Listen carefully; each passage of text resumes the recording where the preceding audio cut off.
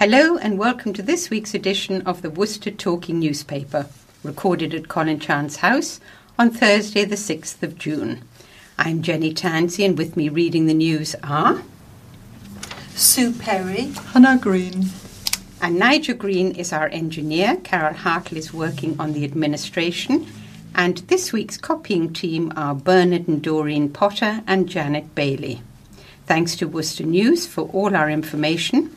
The headlines this week are Friday, boss jailed after crashing tipper van into coach. Saturday, first bus for sale. Monday, fraud surgeon must pay NHS Trust must pay National Trust £337,000. Tuesday, up in flames. Wednesday, rough sleeper's death, what are council doing to hide? And Thursday, back of the net. I'll pass you over to Sue for the first headline. A construction firm boss has been jailed after crashing a tipper van into a coach and fleeing the scene before refusing to give a breath sample to police. Oliver Hooker was seen by officers driving a Ford Transit tipper van erratically and without a front number plate before they pulled him over. The 32-year-old, who was suspended from driving at the time, began acting aggressively with officers who noticed he smelt strongly of alcohol, and he was detained in a police van. A few minutes earlier, he had also crashed into an Aston's coach and knocked off one of its wing mirrors before driving off. It later emerged. Prosecutor Sakwat Riaz told magistrates on May the 23rd. On being taken to the police station, the defendant gave custody staff his brother Jake Hooker's name and said he couldn't give a breath sample because he felt unwell. He previously had been the driver in an accident in which his sister's partner died. Belinda Aris, defending, said her client had been drinking heavily the night before. He was pulled over in Pickersleigh Road, Malvern, at around 2:55 p.m. on February the 27th.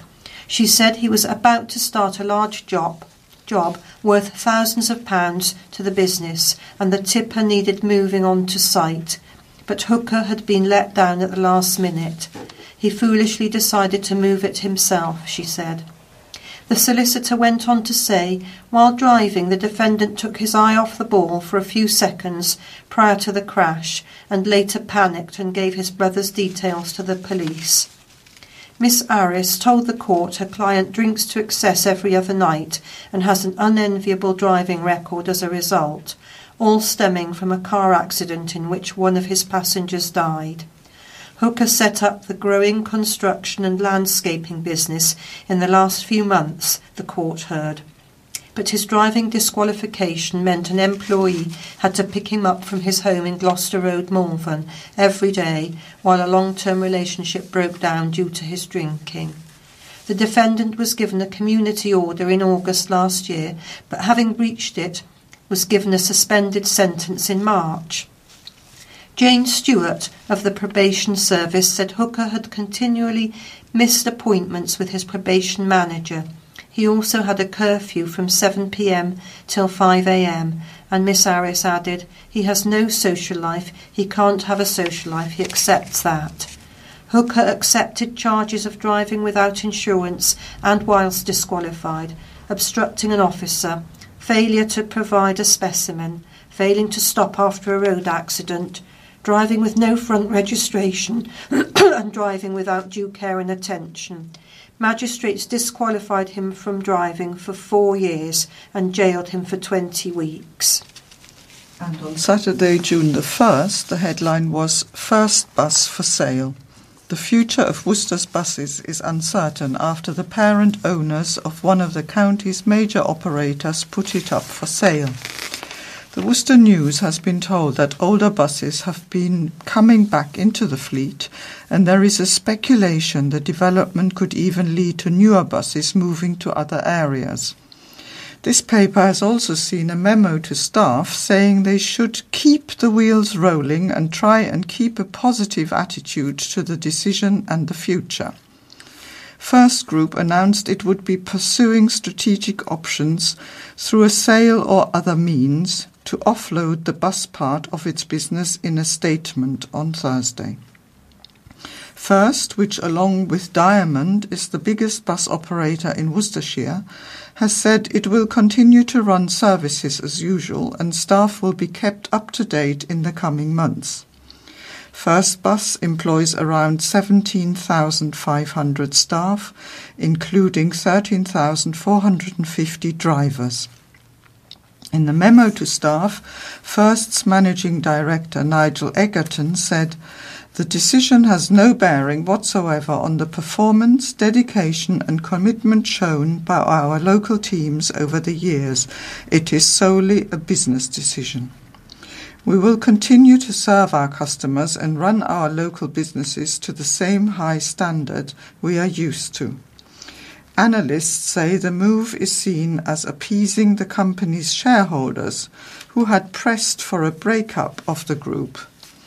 Details of the overhaul came as First Group posted pre-tax losses of £97.9 million for the year to March 31st against £326.9 million the previous year.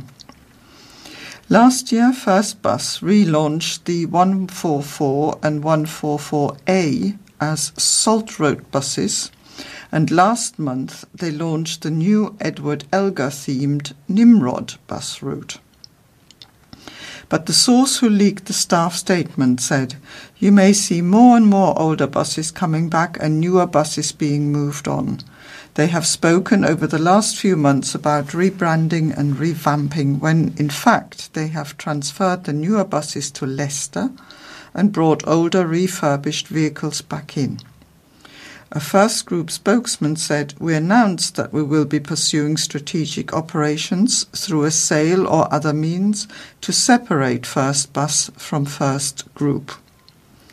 Please be assured that as this process unfolds, we will continue to operate our services as usual, working closely with our local authority partners and demonstrating our commitment to our customers through the service we offer them. In recent years, we have improved customer service at First Bus by investing in our buses and new technology, transforming our networks and making operations and maintenance more efficient. As a result, First Bus is now on a much stronger footing, and we believe it is the right time to pursue structural alternatives so the business can continue to improve excellent service, ensure the best possible future for our staff, and continue to meet stakeholders' requirements. The hard work and commitment of our employees has ensured that First Bus is now well placed for the future, and we will keep them up to date over the coming months. Readers have had their say to the announcement on Worcester News social media. Hazel Sarah said, "Let's hope someone buys it that knows how to run a bus service." While Joanne Brixton said, "We always end up with second-hand buses and they are always breaking down." Dave Green said, "Think buses do a good job considering the amount of traffic congestion, always easy to criticise from the sidelines, yet no one has offered a better option." And Jamie Holmes said, "Whoever runs the service will just be the same, no difference to staff or customers." This headline is from Monday, June the 3rd. A rogue surgeon who lied to get a top job at Worcestershire Hospital will have to pay £337,000 in compensation to the NHS. Disgraced surgeon Sudeep Sarkar appeared via video link from prison at Worcester Crown Court on Friday, where he was told he would be stripped of assets to recover the cost of the salary he should never have received in the first place. The 50-year-old, serving a 6-year jail sentence for fraud, was ordered to pay the compensation to Worcestershire Acute Hospitals NHS Trust, the organisation that he deceived and whose patients lay at risk, and he put them at risk, We have previously reported how Judge Robert Jukes, QC, said that the Trust, which runs Worcestershire Royal Hospital in Worcester, had paid out nearly £2 million to settle the claims of patients he operated upon, and the Trust's reputation had also been damaged. At the proceeds of crime application hearing, the fraudster appeared gaunt and far slimmer than he had during his 2-week trial last year. Wearing a yellow T-shirt in contrast to a smart suit, he appeared impassive throughout the hearing. The surgeon, previously of Botany Road, Broadstairs in Kent, was jailed for 6 years by Judge Jukes after being convicted of fraud in February last year. Sarker had denied making a false representation to Worcestershire Acute Hospitals NHS Trust so he could secure the £80,000 a year job at Redditch's Alexandra Hospital, sister hospital of Worcestershire Royal Hospital. Mr. Sarker worked at the Trust for 14 months until his suspension in October 2012, which led to his later dismissal. The jury agreed that Sarker, who had a higher mortality rate in terms of the patients he operated on compared to 2 other Alex surgeons, exaggerated his experience in laparoscopic surgical procedures in his interview. During the hearing, prosecutor Jacob Hallam QC, who appeared via video link from the Old Bailey in London, placed the benefit figure, that is the salary Sarker received from the Trust, at £347,214, which took into account gross compound interest. Since the fraud, the benefit figure would otherwise have been £327,214. Mr. Hallam said, "On that fraud, the Crown suggests it is the salary he got as a result of the lie, and the defence suggests it's rather different to that." Sebastian Winnett, defending, argued that Sarker had taken a modest pay cut to work for the Worcestershire Acute Hospitals NHS Trust. Did he benefit? He says not, said Mr. Winnett. He also argued that the majority of the work Sarker undertook during the period of his criminal conduct was done properly, and that he should not be deprived of the entirety of his wages, only those he earned from the work he was prohibited from doing. Judge Nicholas Cartwright said, "I should proceed, should I not, on the basis that Mr. Sarker would not have had the position at all if he had not committed the fraud." Mr. Hallam said this was correct, arguing that the evidence was essentially that he got the job because of the things he said that weren't true. However, Mr. Winnett argued that the salary Sarker received had not been invested in capital and had been dissipated in ordinary living expenses. As a result, he said there was nothing to show that Sarker had benefited from the change in the value, describing the £20,000 difference in the 2 figures as a fairly significant adjustment to the overall value of the benefit. Judge Nicholas Cartwright said he would take a fair and pragmatic approach and set the figure on the basis that a person receiving a healthy salary could be expected to spend half and invest half, setting the benefit figure at £337,214. Sarker had available assets totalling £562,875, including a £420,000 house in Queensgate in South Kensington, London. He also has houses in Bemerside Avenue, Glasgow, and Botany Road in Kent. The judge made a confiscation order of £337,214, and Sarker was given 3 months on his release from prison to pay or face a default prison sentence of 3 years and 8 months. Judge Cartwright said, "I direct that the confiscated amount be paid as compensation to the trust in question, Worcestershire Acute Hospitals NHS Trust." Sarker was also ordered to pay a contribution towards costs of £5,000, which also must be paid within 3 months of his release from prison. During the original sentencing hearing, Mr. Hallam said doubts were raised about Sarker's ability when he was observed, and an operation was stopped. Sarker was later suspended. In passing sentence last year, Judge Jukes said Sarker had a high level of culpability because he had been in a position of trust, carrying out operations that put people's lives at risk. Judge Jukes said that at the time you told highly significant lies. You grossly exaggerated your experience. A spokesman for Worcestershire Acute Hospitals NHS Trust said on Friday, "We are aware of today's judgment and welcome the court's findings in our favour." And on Tuesday, June the 4th, the headline was "Up in Flames." Smoke could be seen across Worcester as firefighters battled a blaze at an industrial unit. The fire broke out just before midday on Tuesday at yesterday, so this would be Monday, at Aramet, one of the businesses at the Blackpool Industrial Estate. Large plumes of black smoke were visible from the centre of Worcester, and video footage from eyewitnesses showed a ball of fire in the roof of the Aramet unit, sending smoke billowing into the sky. The fire caused a mass evacuation of the units on the Cosgrove Close side of the industrial estate, including the Ford dealership and Luxfer Superform. It is reported that wax tanks at the facility caught fire, causing the evacuation. 4 fire engines, along with a command vehicle, an ambulance and several police cars were at the scene, where members of evacuated staff were standing outside waiting to hear more news. Police closed the entrance to the industrial estate, telling members of the public to avoid the area while the fire was still burning.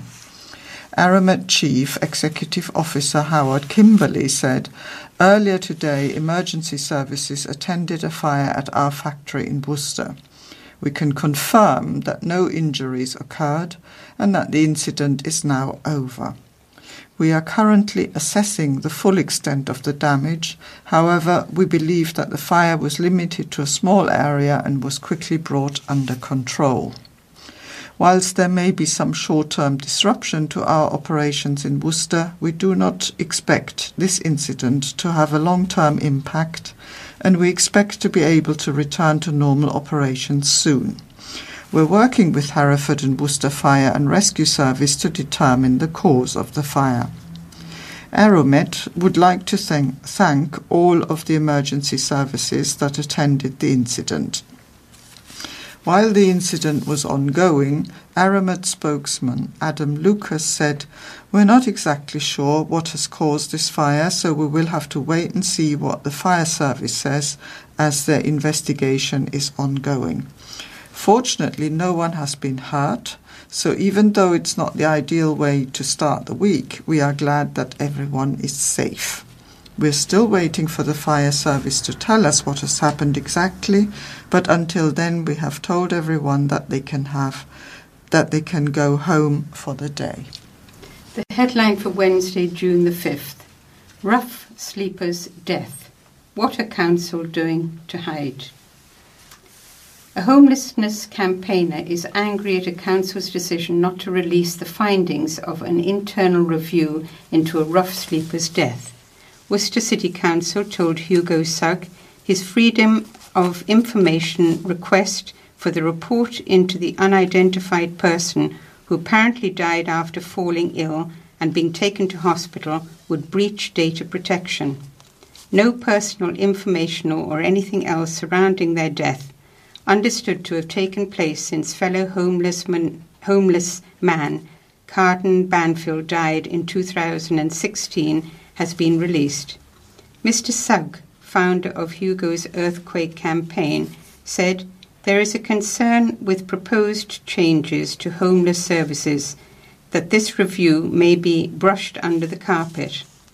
Last summer, the results of an independent review into Mr. Banfield's death were released and revealed several missed opportunities on the part of the authorities that may have kept him on the streets unnecessarily. The decision to raise the findings of that first independent review set a precedent, but the council has refused to repeat this 12 months on. It begs the question, what changes have the council brought in since the Mr. Banfield review. Without the review being released, you would ask, why haven't we learnt lessons from Carden's death, said Mr. Sugg.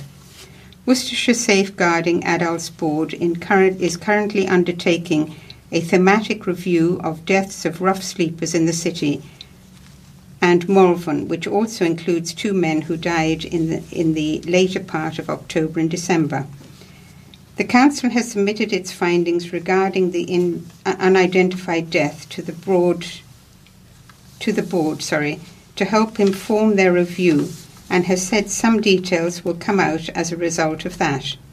Mr. Staunton of the Corporate Policy and Strategy team told Mr. Sugg via email the Council does not currently have consent of living in individuals identified in its review to release personal information, while any details relating to the deceased may reasonably be regarded as confidential, he added. Mr. Staunton said the board will publish its own findings in due course, while some of the results of the Council's review may become publicly available at a later date. In response, Mr. Sugg told the Worcester News the reasons sounds dubious, with information regarding the deaths of Mr. Banfield, Mr. Buczarski and Mr. Spari, all already in the public domain. What are Worcester Council trying to hide? Someone else has died. There's a huge issue. He said the Council revealed to the press that Mr. Banfield had died and gave out various pieces of personal information, but questioned why they have been keeping this latest death under wraps prior to the safeguarding review even being launched. Mr. Sugg said he was told by a third party that the person had died and was then told by the Council, there has been another death, but we are not releasing it. The County Council has cut funding into homeless prevention services and is relying on the 6 district councils to stump up the rest of the £530,000 needed. A total of 933 homeless cases are reported in Worcester between April 2016 and March 2018. More than 70% of the 1,310 cases of homelessness reported across the country. The County Council said it would contribute £100,000 a year to the service for the next 2 years, leaving a £165,000 a year gap in funding to be made up by the district councils. The high demand in Worcester means that the City Council will make the biggest contribution of £234,300 across the length of the contract. The City Council's Policy and Resources Committee was last night expected to recommend the Council uses £2,065,000 from an affordable housing fund to pay for the homeless prevention service from October this year to the end of September 2021. That it includes an additional £30,000 buffer. The current service, which is a county-wide service commissioned by the City Council on behalf of the other district councils responsible for housing, includes Malvern Hills and Wychavon District Council, ran out in March. The City Council agreed to extend the contract until the end of September to allow for a new service to be found and eventually commissioned. Mr. Sugg, who previously spent time living on the street, sent off his FOI on October the 9th asking for all internal Worcester City Council reviews into rough sleeping or homeless deaths since Carden Banfield's death in 2016. A City Council spokesman said yesterday an internal review of this FOI response has been requested and will be carried out in line with the service standards published at www.worcester.gov.uk/commonly-requested-information. And this is the headline for Thursday, June the 6th. Back of the net. A new multi-million state-of-the-art hockey centre has been backed by the City Council after it agreed to loan £2.1 million for it to be built. Worcester City Council agreed to lease land on the old porcelain ground off Droitwich Road to give RGS and the Worcester Hockey Club the opportunity to transform it into an international standard facility. The City Council has also agreed to loan £2.1 million to cover the cost of building the hockey centre, with an opening planned for September 2020. The facility would also provide Worcester Hockey Club, which boasts around 500 members, a permanent home. Councillor Mark Bayliss, leader of the City Council, said he was disappointed the University of Worcester was not contributing any money to help build the centre when speaking at the Council's Policy and Resources Committee on Tuesday, June the 4th. He said the university had a reputation of sporting excellence and had attracted people to the city on that basis. Councillor Bayliss said that with a surplus of £8.7 million last year, it was not unreasonable for the university to put their money where their mouth is. He said that the facility and the leasing land to RGS and Worcester Hockey Club at a low rent was acceptable, but he was concerned by the financial risk of borrowing public money to invest in a sporting facility. Councillor Bayliss said, "Yes, there are some guarantees that are provided, but we are still mortgaging Worcester taxpayers' future for a £2.1 million loan. I think there is a principle here as well, which I think we should enter carefully, about funding sporting institutions and using taxpayers' pounds in order to do that." The University of Worcester, whose pitches are currently used by Worcester Hockey Club but regularly flood and would need a major refurbishment within the next 2 years, had already expressed an interest in using the new facility regularly. Hockey pitches at Nunnery Wood would also need to be resurfaced in the next 2 years to bring them up to a national standard, and moving to the new hockey facility would also free up space for the already oversubscribed football pitches. The international standard pitches would allow Worcester to rival other university cities, including Birmingham, Manchester, Nottingham, Sheffield and Durham, who make up a significant part of England's hockey's National League. Councillor Jabba Riaz said the centre would be the jewel in the crown of the city, and it hoped it would be used by international teams during the upcoming Commonwealth Games in Birmingham. And now for other news. An MP has experienced what it's like to be visually impaired by taking part in the blindfolded challenge. Nigel Huddleston, MP for Mid Worcestershire, walked the busy streets of Droitwich with trainee support dog from the charity Guide Dogs, which trains animals. He said, "Walking around blindfolded with Nushka was a very memorable experience.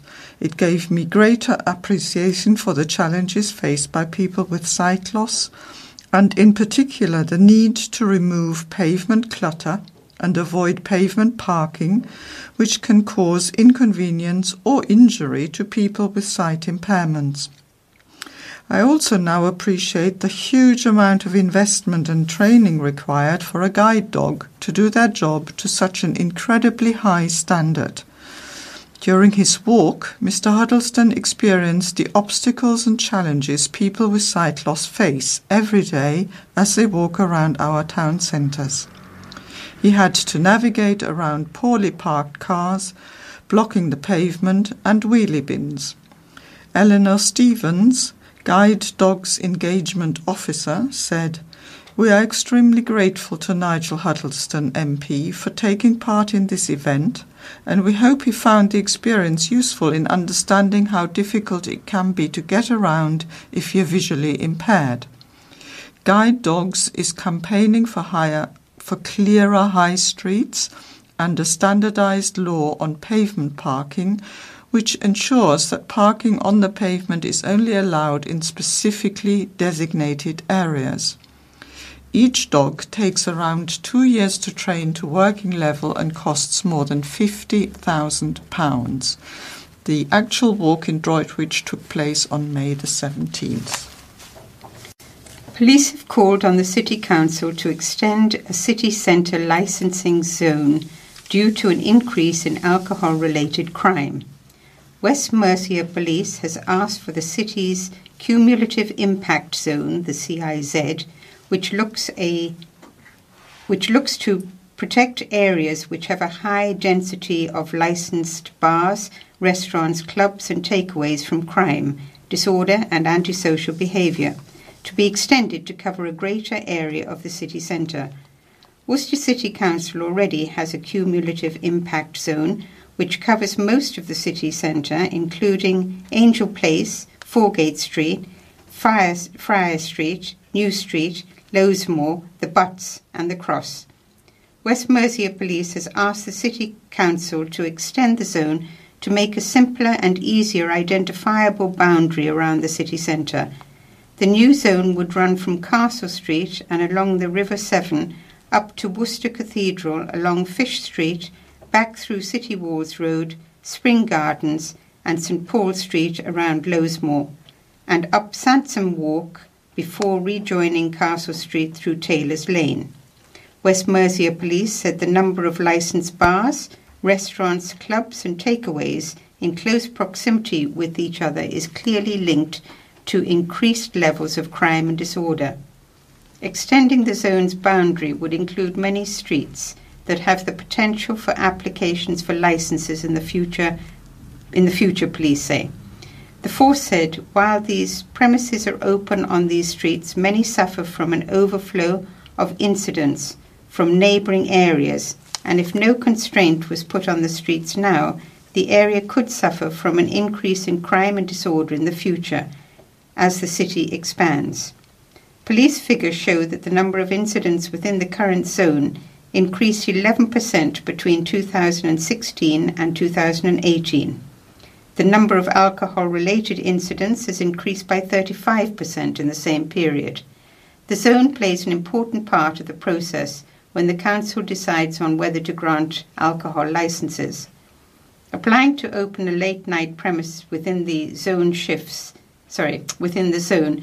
the burden onto the applicant to prove opening it would not contribute to crime and antisocial behaviour in the city centre.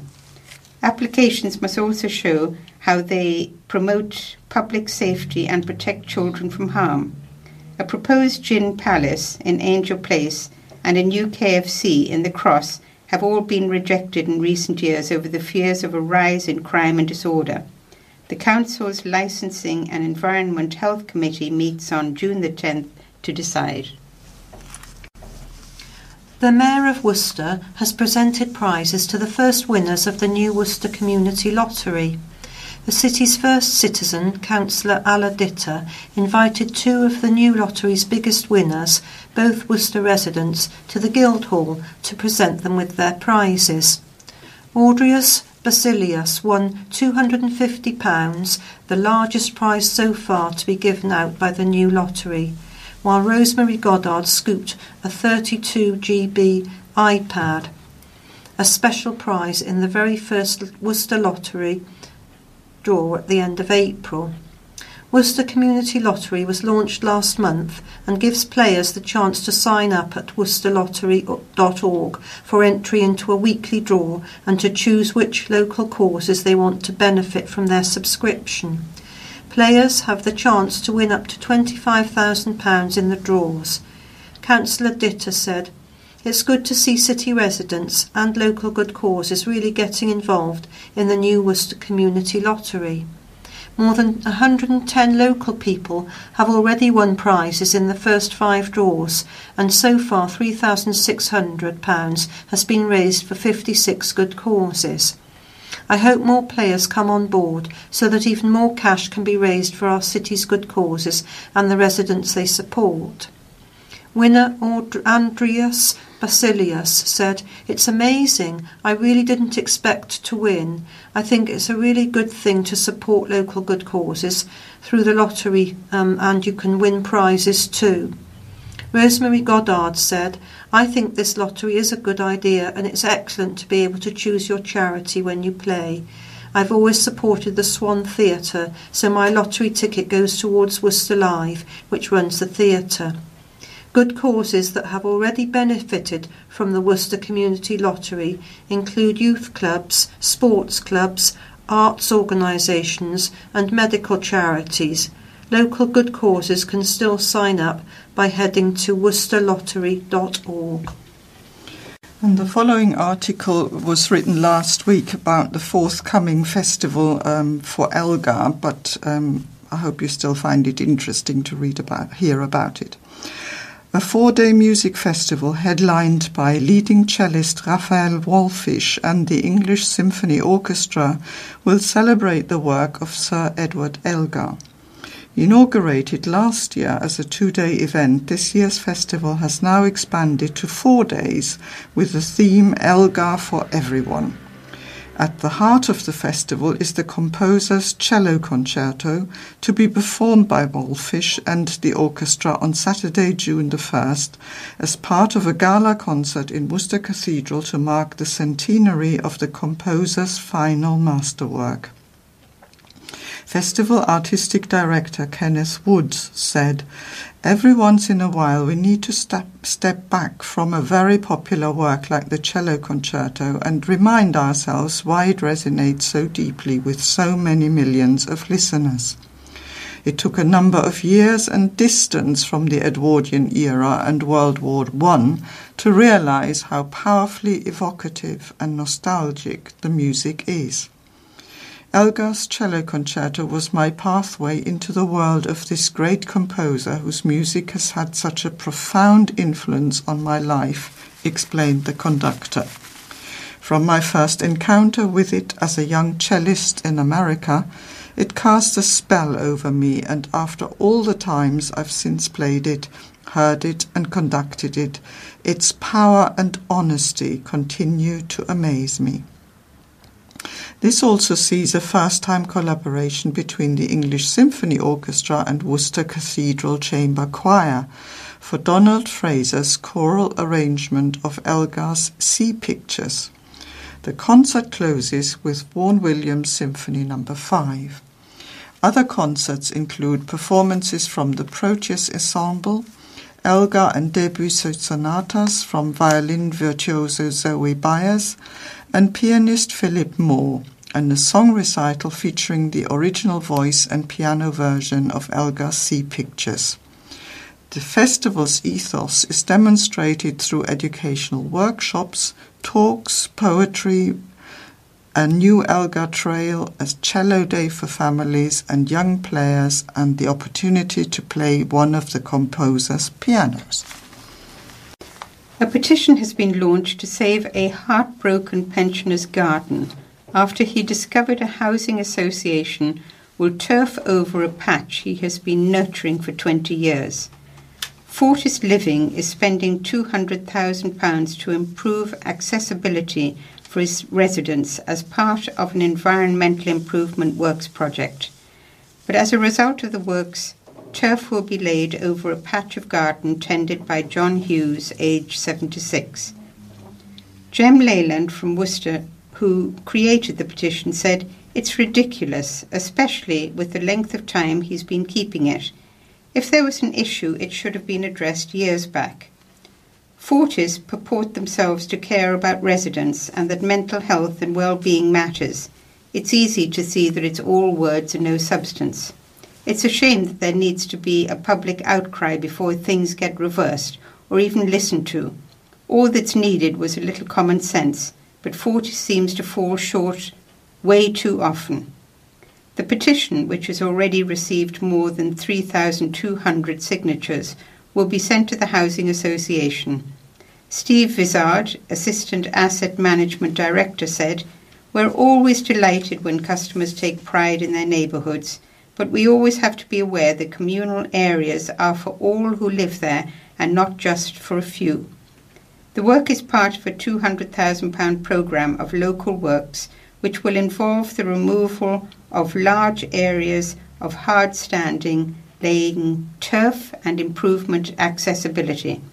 Our aim is to ensure that everyone living in Sheepscombe Drive will benefit from the improvement works, and we hope they will continue to take pride in their new and much improved communal areas. Reader Donnet Croft said, "Bless John, he's lovely and he grows flowers for the residents too. If they put turf over his little garden, he will go downhill. He's out in that garden come rain and shine." The County Council chairman has called for a road bridge that is not fit for purpose after a teenager was hit by a car whilst on the towpath. 13-year-old Ryan Robbins is understood to have been clipped by a car's wing mirror while preparing to cross Holtfleet Bridge and remains in hospital with a fractured skull and bruising to the brain. Councillor Peter Tomlinson wished the boy a speedy recovery, but said he felt the crash highlights why action needs to be taken to ensure the bridge is safer for motorists and pedestrians. The police shared a dramatic image across social media of an air ambulance making a tricky takeoff from the bridge over the River Severn following the incident on Sunday. "It's a very narrow bridge with a narrow pavement," said Councillor Tomlinson, who represents the Ombersley division, which includes Holt. He said the traffic gets busy whether it's the morning or evening on the bridge in question, as well as a large number of similar bridges which span the river in the county, making them dangerous for pedestrians. "There are many people campaigning for a relief road that would take so much traffic off that bridge," he continued. He said whether or not a relief road comes to fruition, the incident is a great reason to take positive steps in the area to divert congestion away from the bridge. It does point up the need for serious action about getting a road bridge that is fit for purpose over the Severn, he added. Writing on Facebook, Colleen Williams said that the A4133 leading up to the bridge past the Holtfleet pub is bad for people walking and is such a fast and winding road which with places and blind spots. She said vehicles with extended wing mirrors often overhang pathways even on wider footpaths. Marcus Hayes asked, "Isn't it time for a separate pedestrian bridge across the river? It's so dangerous to walk the current footpath." Ryan's dad, Brian Robbins, said his son was one lucky lad, having been released from intensive care on Tuesday morning. The teenager was staying at Holtfleet Farm Caravan Park with the family for the bank holiday weekend. He also suffered a right shoulder fracture and lots of other cuts and bruises. Contact police on 101 and quote 0493S of May the 26th. if you have any information. A notorious pest weed has been spotted growing on railway tracks close to the heart of Malvern. The plant, called Japanese knotweed, is growing on the western bank of the railway cutting between the Barnards Green Road and Avenue Road railway bridges. Japanese knotweed is described by the Royal Horticultural Society as a fast-growing and strong clump-forming perennial with tall, dense annual stems. Growth of the weed is renewed each year from the stout, deeply penetrating rhizomes or creeping underground. Because these stems can be up to 10 feet below the ground, the weed is very hard to control, and eradication requires determination, as it is difficult to remove by hand or eradicate with chemicals. Under the Wildlife and Countryside Act 1981, it is an offence to cause Japanese knotweed to grow in the wild. The species is expensive to remove. According to the UK government, the cost of controlling knotweed had hit £1.25 billion by 2014. It cost £70 million to eradicate knotweed from 10 acres of the London 2012 Olympic Games velodrome and aquatic centre. After the infestation was reported to Network Rail, which owns and manages most of the UK's rail infrastructure, a spokesperson for the company said, "Once reported to us, Japanese knotweed growing on our land is treated for 3 to 5 years or until the problem is eradicated. As many gardeners know, Japanese knotweed is invasive, difficult to treat, and requires several years of treatment to be effective. Our established regime complies with legislation and helps us run a safe, reliable railway. City cyclists were targeted with drawing pins scattered in front of their path and then filmed by the mindless offenders. One of the cyclists later discovered that he had 9 thumbtacks stuck in the wheel following the reckless act on Sunday that could have led to a serious injury of one of the riders. Police are now investigating the incident that follows reports of cyclists being targeted nationwide, including reportedly at the Velo race held in the county. Ian Buchanan from St John's Cycling Club said, "There was 10 of us in the group out on a ride, and the first incident happened at 9:45 near Powick roundabout at Hanley Castle. A silver BMW was in front and a handful of tacks were thrown out of the window. There were shouts of tacks to warn others. 3 of the riders suffered punctures." Mr Buchanan said on the way back they then came across another group who were roadside and who had also been targeted by tacks. One of the cyclists had 9 drawing pins in a tyre, he said. They came back filming the cyclists. This was dangerous, no thought for the safety of riders. They might have thought they were having a bit of a laugh, but someone could have come off their bike and take out a group with them. In total, they've cost hundreds of pounds in damage. Paul Sovsky, who deals with youth development at the club, said, "It is deeply concerning hundreds of pins were thrown. We were travelling uphill when the tacks were thrown. It's every cyclist's worst nightmare to be going downhill at speed and a tyre blown up. There was the potential for a serious accident. It was obviously premeditated and planned. They were driving round looking for cyclists." Another of the riders on the St John's Cycling Club Facebook page, Andy Turner, added, "One can only wonder why these sad individuals would want to do something like this." West Mercian police were unavailable for comment. Anyone with information is asked to call the police on 101 quoting 232S on June the 2nd. We're going on to the sport, and the first article is one about the Worcester Warriors. Worcester Warriors has reported a pre-tax loss of 5.8 million for a challenging 2017-18 season. But the club's financial position has improved compared to the 2016-17 campaign when they lost 8.1 million. Turnover has also increased by 1.4 million to 12.2 million, courtesy of a further 1.2 million in central funding and extra sponsorship. Administrative expenses dropped from 16.4 million to 15.3, which includes wages of 10.7 million.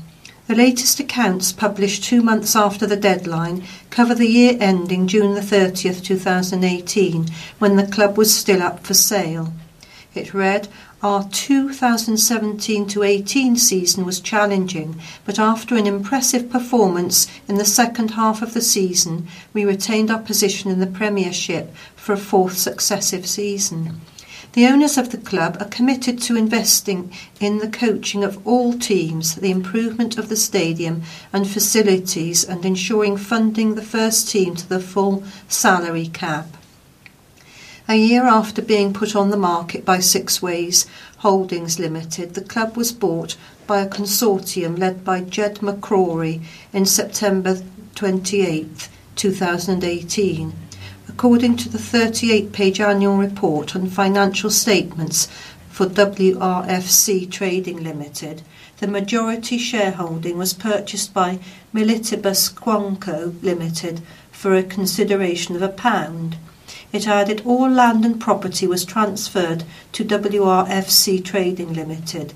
The land and property was subsequently transferred to MQ Property Co Limited for 6.25 million, before then being leased on a 999-year term to Link Corporate Trustees UK Limited, and then leased back to WRFC Trading Limited on a 175-year lease. Following the takeover in September, Cecil Duckworth, John Crabtree, Anthony Glossop and Gus Mackay resigned as directors with immediate effect before former chairman Bill Bolsover stepped down in January this year. Colin Goldring and Jason Whittingham, who also run Morecambe Football Club, were appointed onto the executive board in October and named co-owners along with McCrory.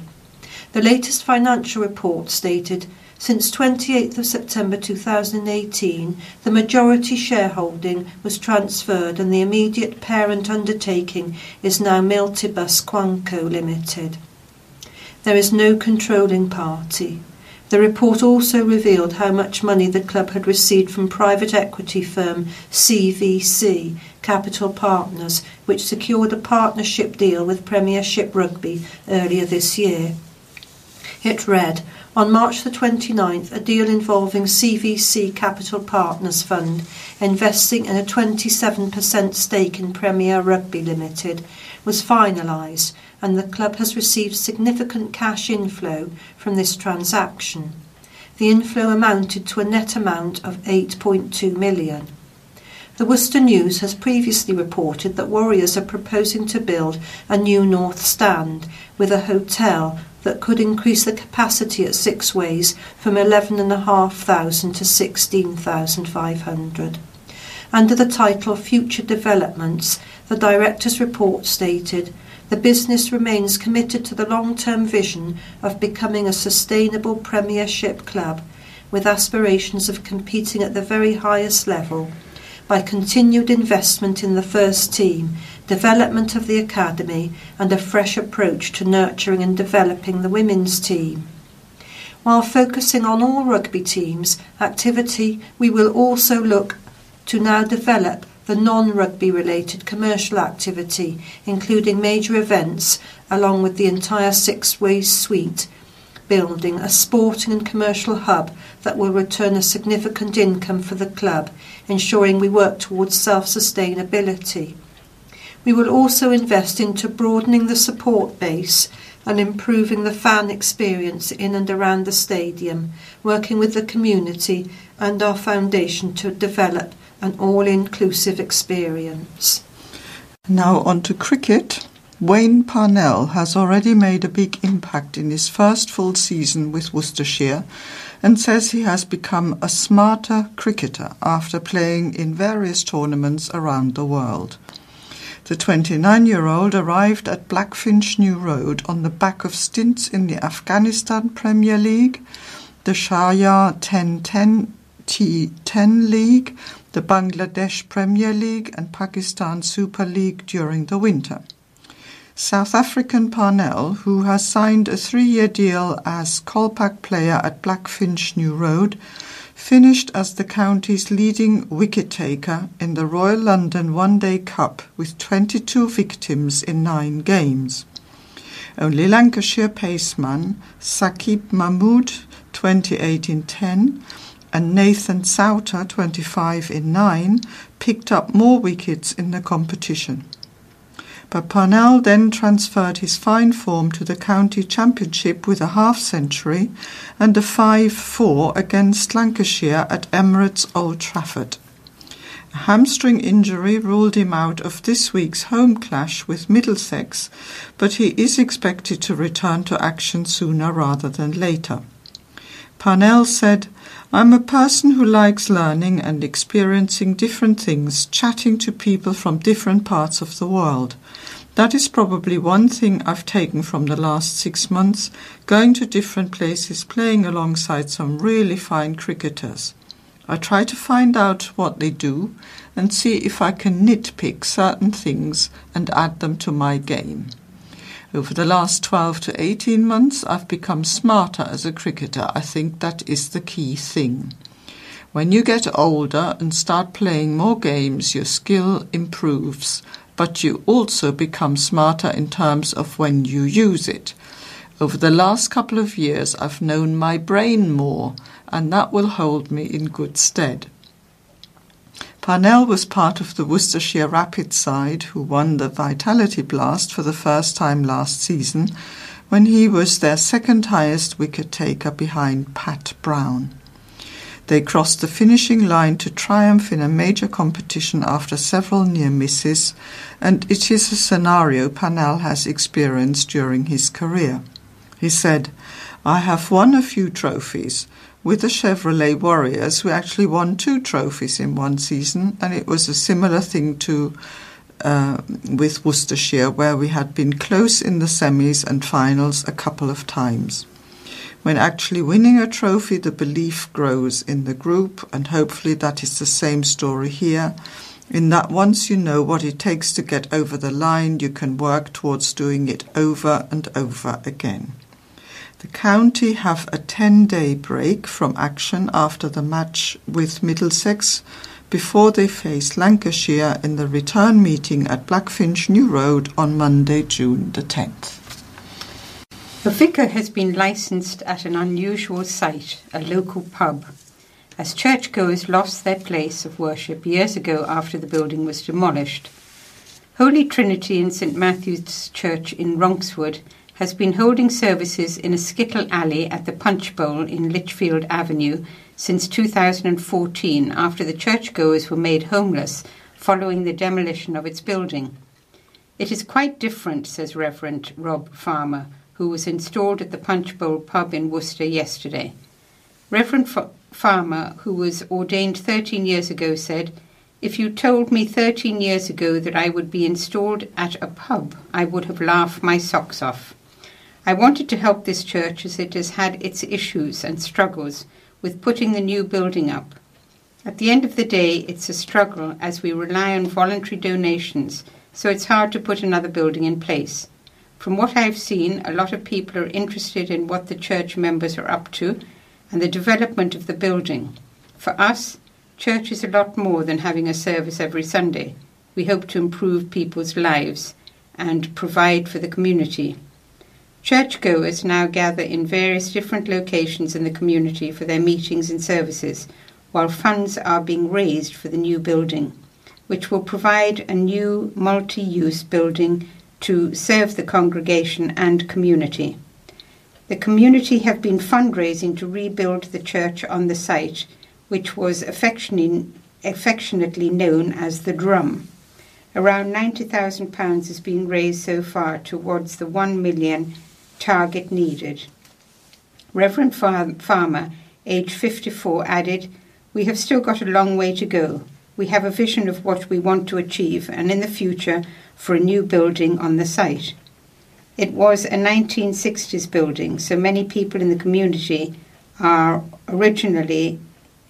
originally donated to the building are still supporting the church and the new development. It's heartbreaking for them, really. The Drum, which was built in 1965, was described as structurally unsafe as it had part of its ceiling fall down and suffered from concrete cancer and condensation on the windows. Fortis Living has bought half of the land and have since built properties on the site. The Bishop of Dudley, Graham Usher, installed Reverend Farmer at the Worcester pub yesterday at 3 p.m.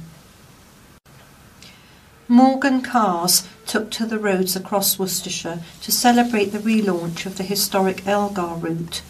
The route, a 37-mile journey around the Malvern Hills and county, which follows in the footsteps of the legendary composer Sir Edward Elgar. Key attractions include the Firs, Elgar's birthplace in Lower Broadheath, Great Malvern, the Malvern Hills, Upton-upon-Severn, and Worcester. Starting at Malvern College, the cars can also stop at the Great Malvern Priory, Black Hill Car Park, Peachfield Common and Cathedral Square. Victoria Carman, Visitor Economy Officer at Malvern Hills District Council, said, "We are so pleased to be involved in giving the new and improved Elgar route the relaunch Sir Edward Elgar so rightfully deserves." Heads were turning when the Morgan rally toured the route, and the Morgan car owners were delighted to help with some great photo opportunities along the way. "We want to extend our thanks to everyone involved." Toby Blythe, Head of Marketing at Morgan Motor Company, said, "The relaunch of the Elgar route is brilliant news for the county. Not only will it allow local residents to discover the origins of Elgar, it will also help to encourage more tourism to the area. The Morgan Factory and Visitors Centre is conveniently located for people looking to take part in the route. Congratulations to MHDC for relaunching the route. Parents of a miracle baby who was born with half a heart have enjoyed a birthday they never imagined they would get to celebrate. Noah Freeman, who celebrated his 7th birthday yesterday, has undergone 3 major open heart surgeries and countless other procedures. Noah's mum, Sarah Freeman, said, "He has a lot of obstacles and is always trying his best to overcome them. His list of diagnoses grows with him." Mrs. Freeman added, "He has come such a long way." Noah's 3 open heart surgeries were undergone at ages 6 days old, 5 months and 2 years. The first resulted in complications including brain damage, kidney failure and seizures, and the second led to blood in his lungs and one of his lungs collapsing. Mrs. Freeman said, "We never imagined when he was a baby that we would be celebrating his 7th birthday." Noah, who defied the odds by surviving the operations he had when he was a baby, also has ADHD, cerebral palsy and brain damage, which means he has a lot of memory issues and learning difficulties. He will never be able to run, walk far or travel abroad. Mrs. Freeman said, "We are an extremely tight family, always supporting each other through everything. Noah's strength through everything is amazing, even though he struggles with some of the tests. It doesn't take long for his smile and cheekiness to come back. The hardest part for us is the test he needs, bloods, scans, etc., and also the unknown." Noah lives with his mum and dad, Lee, his big brother Riley, aged 9, and little brother Adam, aged 3, in St. John's. Noah will be celebrating his birthday by having a party with his school friends.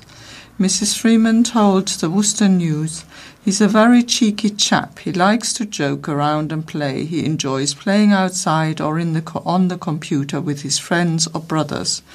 He enjoys school and has some good friends there. He's excited to be starting year 2 in September." In 2013, Noah was one of the 2 children who inspired Worcester dad Andy Kirk to set up a charity called Little Soldiers, which helps children battling serious conditions. Enjoy a fun day out and celebrate the founding of the RSPCA at a special anniversary event later this month. RSPCA Worcester and Mid-Worcestershire branch is hosting an anniversary celebration of the founding of the Society on Sunday, June the 16th. The event has been called One Fun Day because 28 branches of the charity are holding events on the same day to mark the anniversary. Geraldine Haynes, branch trustee, said, "We warmly invite members of the public to join us on our open day and enjoy some delicious refreshments against the beautiful backdrop of the Malvern Hills. Tea, coffee and a selection of tempting cakes will be available, or Pimm's and Prosecco for those who prefer a tipple or 2. We will be firing up our barbecue and grill to serve our locally renowned hunger-busting vegetarian and vegan burgers. Children are most welcome and will be entertained with face painting and a variety of children's crafts. A meet and greet with members of the team will enable children to learn more about the work we do and the animals in our care. The day includes a raffle and tombola with some fabulous prizes on offer in order to raise vital funds for the branch's rescue and rehoming centre at the Holdings. Visitors will be able to enjoy a cruelty-free day at the races and take advantage of a unique opportunity to participate in a pony cycle racing tournament, suitable for both adults and children. For the less adventurous, the branch's newly opened on-site shop will be well stocked with a variety of new and almost new goods to suit every budget. Mrs. Haynes said, "Please come along and support your local RSPCA branch and find out more about the work being done for rescued animals in Worcestershire. The event runs from 10 a.m. until 4 p.m. at the Holdings Rescue and Rehoming Centre in Holdings Lane, Broom Hall, Kemsey, Worcester, WR5 3FP. Robin Elt, head of one of the area's oldest family businesses, has died at the age of 73. Together with his daughter Jenny, Mr. Elt ran Robin Elt Shoes, which has 8 branches across Worcestershire, including the Shambles in Worcester, Herefordshire and Shropshire, and down to Torquay and Totnes in Devon. The pair were the 4th and 5th generation of Elts to run a retail footwear business, which will now continue with Jenny at the helm. The company can trace its roots back to a small shop selling good boots for ladies and gentlemen, which was opened in the Shambles, Worcester, in 1824 by William Webley. In 1872 the business was purchased by Albert Edward Elt and his wife Eliza, who began its steady growth by purchasing the next door property, a public house called the Market Tavern. This led to the creation of one of the most recognisable shop fronts in the Shambles, with Elts standing opposite 3 Shambles Market Hall. At the end of the 1960s, Roy Elt, Robin's father, merged the business with Church Group's retail division, which operated in Worcester in the former Elt's shop as Jones bootmaker, and Robin went on to become branded buying director for the whole group. In 1991 he took back the Elt shops in Malvern and Leominster to resume independent retailing, and since then Robin Elt Shoes has gone from strength to strength. In last year's National Footwear Industry Awards it was shortlisted in 5 categories, and Jenny Elt attended the event in Birmingham's National Conference Centre to collect the Men's Independent Footwear Retailer of the Year award. The company had previously won Outdoor Retailer of the Year and Best Independent Retailer of the Year, making it one of the most successful independent footwear retailers in the country. Mr. Elt lived in Church Street, Malvern. His wife Diana said, "Robin was diagnosed with cancer 18 months ago, but carried on in the business for as long as he could. He died peacefully in Worcestershire Royal Hospital. Robin Elt's funeral will be private, but a memorial service is to be held in Worcester at a date to be announced. He leaves a wife, Diana, daughter Jenny, and grandson William." The annual Droitwich Spa Food and Drink Festival is being held in the town's historic Lido Park later this month. This year's programme promises more food, entertainment and fun, with a jam-packed line-up being held over 2 days. Nearly 100 food and drink stalls will be in place across the weekend, running from 10 a.m. on Saturday, June the 22nd, with entertainment through to 9 p.m. in the evening. The fun will continue from 10 a.m. until 5 p.m. on the Sunday. Now in its 7th year, the Droitwich Spa Food and Drink Festival is a foodie haven with a host of local award-winning products. The festival has a strong emphasis on local producers, with almost 90% of exhibitors coming from within a 30-mile radius of the town itself. There will be entertainment on the bandstand featuring Come Together, Chloe Chadwick, the Coventry Brass Band and Jazz Alchemy. A chili eating competition will be presented by the Clifton on Chili Club from YouTube, which is free to enter. However, it's not for the faint-hearted. The Love Food Roadshow will feature a full lineup of expert chefs presenting live cooking demonstrations in the outdoor kitchen. Demonstrations will include a masterclass in making cocktails, a champagne tasting session and an array of sweet baked goods. There will also be entertainment for the children, such as bumper cars and boot camps. The town will be celebrating its heritage of Droitwich salt with the A Salt course on offer for the whole family, with personal trainer Clive Sanders of Sanders Fitness leading procedures. A city council is set to make a significant amount from selling off green space to allow 25 affordable homes to be built. Councillors are set to approve a plan this week which means part of Sanctuary Park in St John's would be handed over to Housing Association Fortis Living to build 25 affordable houses and apartments. The controversial and much delayed plan was eventually approved by Worcester City Council Committee in March, but only after several deferrals.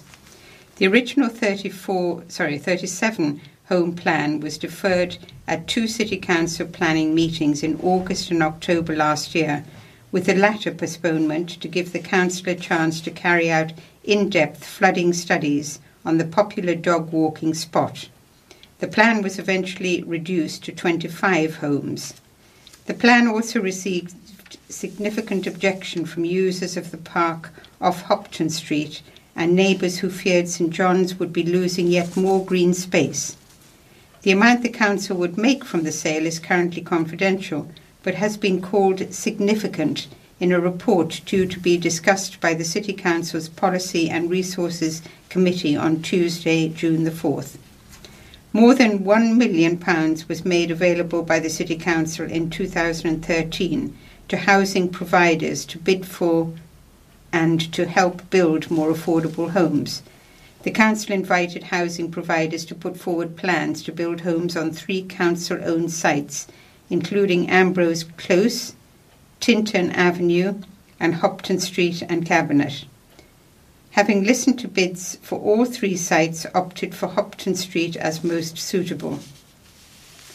The Council moved ahead with the Fortis plan to build 37 homes on the green space which the Council had held for potential allotment expansion, with the Council planning to put forward £300,000 of its affordable housing bid fund. Negotiations between Fortis now means none of the Council's affordable housing fund would be used. House building on Sanctuary Park requires the demolition of an existing Fortis-owned home in Hopton Street to gain access. Not selling the land to Fortis would mean its home in Hopton Street would remain, making it difficult to access for the Council or a different housing provider or developer, the Council said. The Council would also receive money through council tax and money from the government through the New Homes Bonus Scheme. Michael Spicer, Baron Spicer, who served the county in Parliament for over 30 years, has died, aged 76. Lord Spicer served as MP for the area between 1974 and 2010 and died on May the 29th after suffering from Parkinson's and leukemia. His widow, Patricia Ann Hunter, paid tribute to the amazing husband and wonderful father, saying he had remained involved in politics until his death. A statement released on behalf of the family said, Anne, the wife of Lord Michael Spicer, and her family wish to announce that Michael died peacefully this morning in hospital after a long illness. They are sure that many will be sad to hear the news. They would be grateful for a few moments' privacy whilst they take into account what has happened. Lady Spicer said, He has been the most amazing husband and a wonderful father, and he has done a lot politically, as well as a lot of painting and artwork as well. Former Malvern Hills District Councillors Roger Hall-Jones and Paul Tuthill both paid tribute to Lord Spicer. Mr Hall-Jones said, I remember when Michael was selected, I was chairman of the Young Conservatives and had just been elected to the District Council. He was a very calm, dependable MP for the region. He was also a keen supporter of the local Conservative Party for many years and would regularly support our meetings and events. I always had very pleasant dealings with him, and it is very sad to hear this news. Mr Tuthill said, he worked extremely hard as MP for the region and had very strong views on the European Union, so it is a shame that he has passed away before we left. His successor for West Worcestershire, Harriet Baldwin, said, Michael was always so kind to me when I was the candidate for his patch for 4 years, from 2006 to 2010. After I was elected, I continued to solicit his wise counsel. Worcester MP Robin Walker said, Michael Spicer was a kind man and always a friendly face in Westminster or Worcestershire.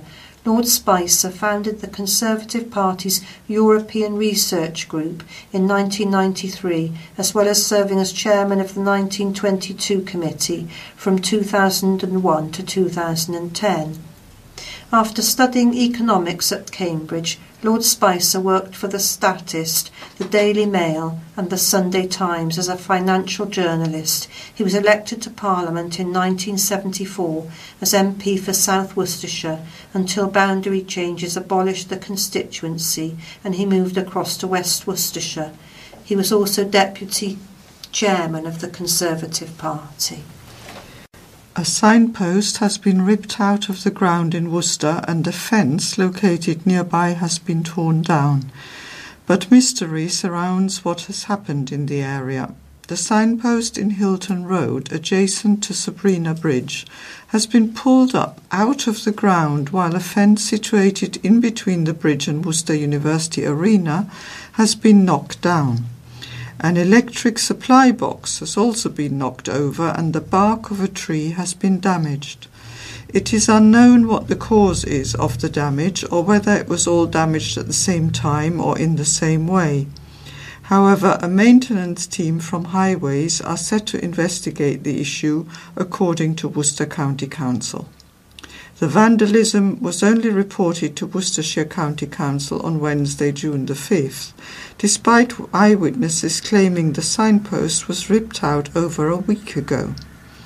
A spokesman from the County Council said, "We can confirm that this has been highlighted to us this morning and the issues have been referred to our maintenance team for them to investigate and resolve. No information was passed to us on how the sign was damaged." And that nearly brings us to the end of tonight's paper. Just to remind you, lighting up time is 21:25 to 4:30. We wish to wish a happy birthday to Moira Lowe on the 14th and Elizabeth Bale on the 15th of June. So many happy returns to those two. If anybody else has a birthday and we haven't mentioned it, please let us know because we'd love to wish you a happy birthday on air. Just an announcement of what's on. The Bluebell Music Special, which is on Friday the 19th of July at the Bluebell in Callow End, WR24TY. It's live music to the Cocktail Hour Band, and it's a luncheon do, which is £10 per ticket, and the proceeds are going to go to fundraising for the Talking newspaper. So final bookings are on the 21st of June. So please do let us know if you'd like to attend. The emergency phone numbers for out-of-hours medical assistance is 6 p.m. to 8 p.m. is 0300 123 3211, and the NHS number for non-emergency help is 111. Malvern Theatres is 01684 892277. Worcester Live is 611429, and that covers the Swan and Huntington Hall. Worcester Hub number for council matters is 765765 or 722233. Crime Stoppers is 0800 555 111. Our telephone number is 01905 767766, and our address is 11 Wilds Lane, Worcester, WR5 1DA. Our website address is www.worcestertalkingnews.org.uk, on which you can find all the recordings for the weekly news and monthly magazines and much more. We gratefully value your feedback, likes or dislikes, or changes you might like to make. Just let us know by phone or pop a note into your envelopes, and we'd love to hear from you. Just also a reminder that the thought of the day and the obituaries are after the final music by request of a lot of listeners.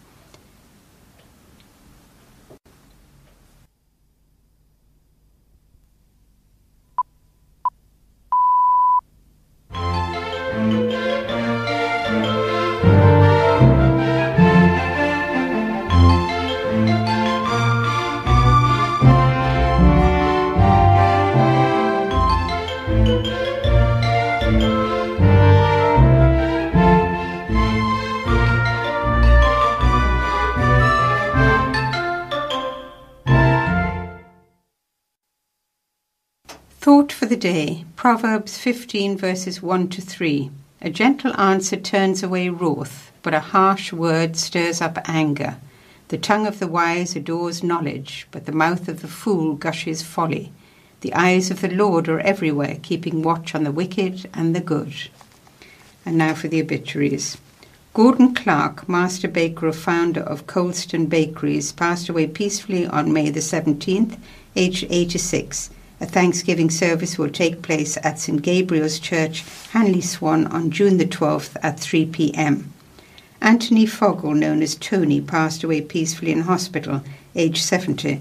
Funeral inquiries to E. Hill and Sons Funeral Directors in Pershore, telephone number 01386 552141. Beryl Foster of Peopleton passed away on May the 24th, aged 84. The funeral service is at the Vale Crematorium in Fladbury on June the 5th at 2 p.m. Basil Glover passed away on May the 23rd, aged 86. The funeral service is at Worcester Crematorium on June the 11th at 10:45. Laura Jane Harris, née King, passed away on May the 23rd, aged 54. The funeral service is at Hallow Church on June the 7th at 2 p.m. Colin Roy James passed away peacefully at home at St. John's, aged 76. Family funeral will be held on June the 11th. All are welcome from 4 p.m. at the Brunswick Arms. Linda Moogan passed away peacefully on May the 18th, aged 72. The funeral is at Worcester Crematorium on June the 7th at 11:30.